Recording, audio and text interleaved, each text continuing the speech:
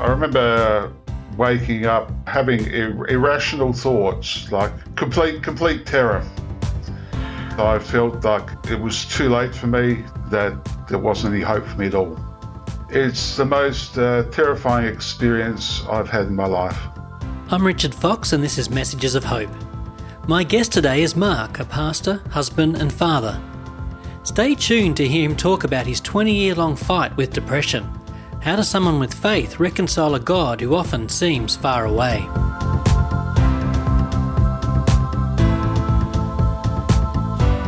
Depression challenges us, not only physically and emotionally, but also spiritually.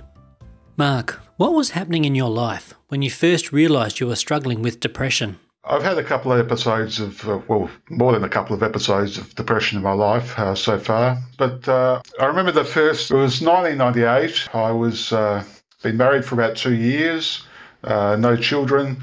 I was in my final year of study to become a pastor. And I remember doing all the things. I was ticking all the boxes, but I was really going through the motions. It was almost like I was on autopilot. So I was turning up to things, but I wasn't myself. I was always tired. I knew, just couldn't put my finger on it, but I knew something wasn't right. At what point did you realise you needed help? I remember waking up one night and I would have what you call a complete nervous breakdown. So I felt like it was too late for me, that God was angry at me, that there wasn't any hope for me at all. It's the most terrifying experience I've had in my life. So in that moment, I knew that I needed to get help. Trying to make sense of that must have been challenging for your faith. I imagine that would have been very difficult. Not only was I feeling this way physically and emotionally, but spiritually, I felt that I was alone and that God had turned his back on me. And that was probably the hardest thing for me as a person of faith. It's like being in hell. You feel separated from the ones you love, like no one else knows what you're going through. Feeling like there's no hope whatsoever. And this is how it's always going to be. So what were you thinking about your faith in that moment? I wasn't doing much thinking at all. I was just curled up in a ball in the fetal position on my bed and not want to do anything. I couldn't eat, I couldn't sleep. I actually had to move out of my house for 3 months because I was so scared to be in my house.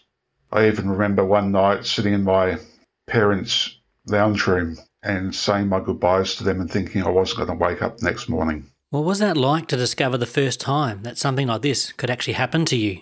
Up until that point, I was a fairly happy-go-lucky guy. I knew I had moments, days when I was down and different things like that, but it wasn't the same. Like I didn't think something like this could happen. And it was really hard to accept, and it probably still is to this day hard to accept that I'm a depressed person.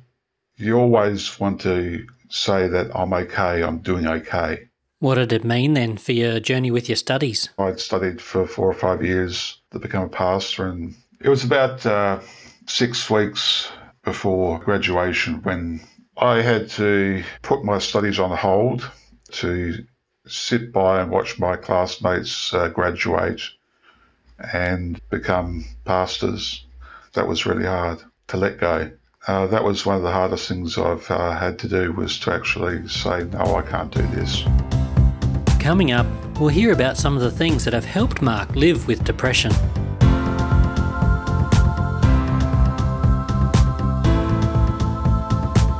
So how did you deal with that first nervous breakdown?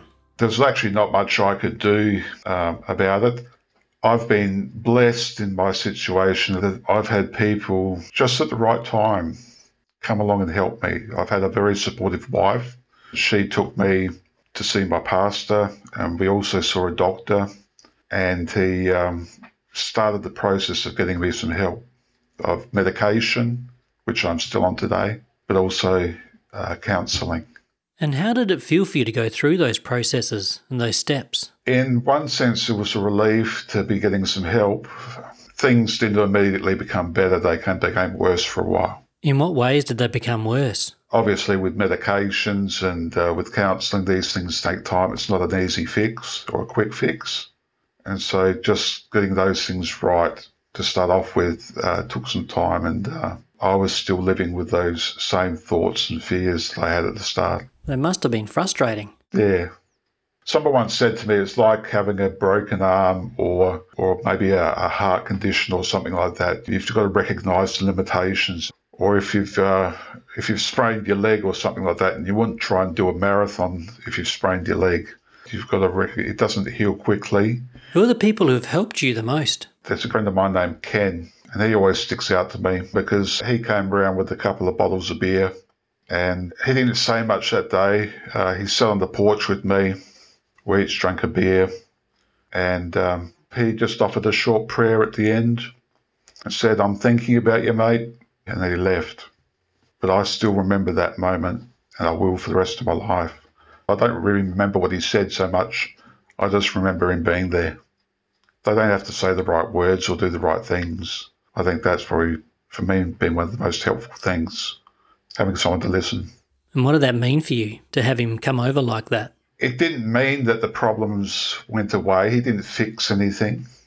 But to know that somebody cared enough to walk the journey with me, whatever that meant, that meant the world to me. I'll never forget Ken. And that's something I've found throughout my journey with depression. I've actually been blessed to have people just at the right time. And I'd call them God's messengers for me.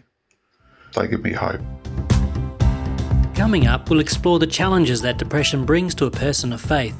How can you reconcile the belief that God is always with you, caring for you, when you feel so totally alone?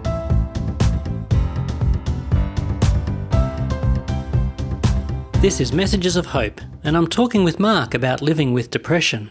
So what does your depression look like now for you and going forward? I see this as a lifelong journey for me, but it's not one that I have to lie down and accept. It just means I got to live a little bit differently now. But that's an opportunity God's given me to actually use what I've been through to help others. And it's opened so many doors for me and connected me to so many people and opportunities to help other people who are going through depression, where I can perhaps offer a word of hope or help. And that's satisfying. Yeah. What does a day or a week look like for you now? A day would be much similar as it was before, but perhaps a few more spaces to take a break. I might have 2 days off a week instead of one. Time in prayer and meditation in terms of on God's Word. So I guess the thing for me is this is how it is at the moment. This is how it is for me today. I have my good days, don't get me wrong. They're good weeks even, and months where things are going well. The good days and the good weeks are probably times when it's when I can actually silence those voices that drag you down. I think I can just see my clarity is just, the way I see things is a bit more glass half full rather than glass half empty. Yeah. Mark, I'm curious whether these years of struggling with depression have changed your understanding of God in any way. I don't think it's changed my understanding. I just think it's enlarged my view and ultimately his love for me, that he's there with me, not just in the times when things are going well and when I'm tracking well, but in the times when I'm down in the depths of despair and I can't find a way out myself, that he's there for me. Can you describe how you've experienced God being there for you? It doesn't come in blinding lights and big experiences. It's the little experiences along the way. Like I said before, it's those people that God puts across your path. That's when I know he's there with me the most. Looking back to that night when you were first confronted with how bad your depression was, how do you make sense of that now? Again, I come back to when Jesus was on the cross and he cried out, my Father, why have you forsaken me?" Now, Jesus felt that his own Father, his God, had forsaken him. And yet there was still a relationship there. He was still talking to his Father. And if you know the end of the story, we know that he didn't forsake him. And so that's my hope for me as well, that Just because we think God is silent or not acting in our lives, or that he doesn't care, that doesn't mean he's not there with us in the depths as well.